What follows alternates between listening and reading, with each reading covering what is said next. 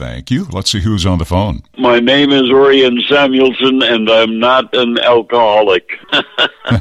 There's a reason Big O is volunteering that information after I thank the Chevy Silverado and ChevyDriveChicago.com for sponsoring us. There's no better time to add a Silverado to your toolbox. Okay, back to the Big O. I'd be happy to talk about the brandy old-fashioned. Great, and I've got some breaking news, Big O. Okay. A couple of state lawmakers in your native state of Wisconsin want to make it the official state cocktail. Oh, I didn't know that. I'll be darned. Then I'll have to start drinking more.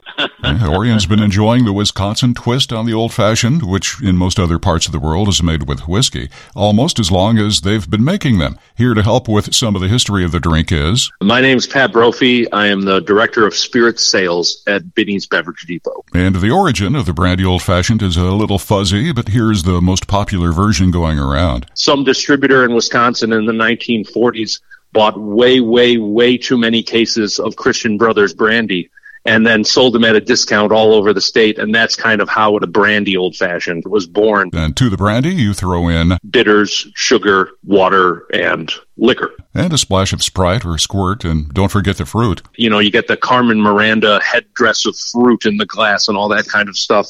And that was really what we see Don Draper drinking in Mad Men, for example. Yeah, Don's was the whiskey old-fashioned. The Wisconsin brandy version seems to be a uniquely Wisconsin thing. Yeah, those who love it, and those who don't are very loud about it. It's pretty amazing how fast it just disappears once you hit the border, though. All of a sudden, an old-fashioned means something entirely different. And as Big O pointed out many times over the years on this radio station, without farmers, there'd be no old-fashions or alcoholic drinks of most any kind. Oh, absolutely.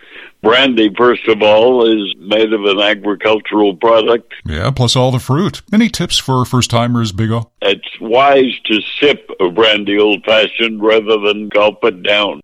Oh, yeah. My thanks to Pat Brophy at Benny's and to the Big O. When we get together, we'll have a brandy old-fashioned. Absolutely, and we'll get John Williams to pay for it. Speaking of booze, today's National Harvey Wallbanger Day, and it's National Cappuccino Day.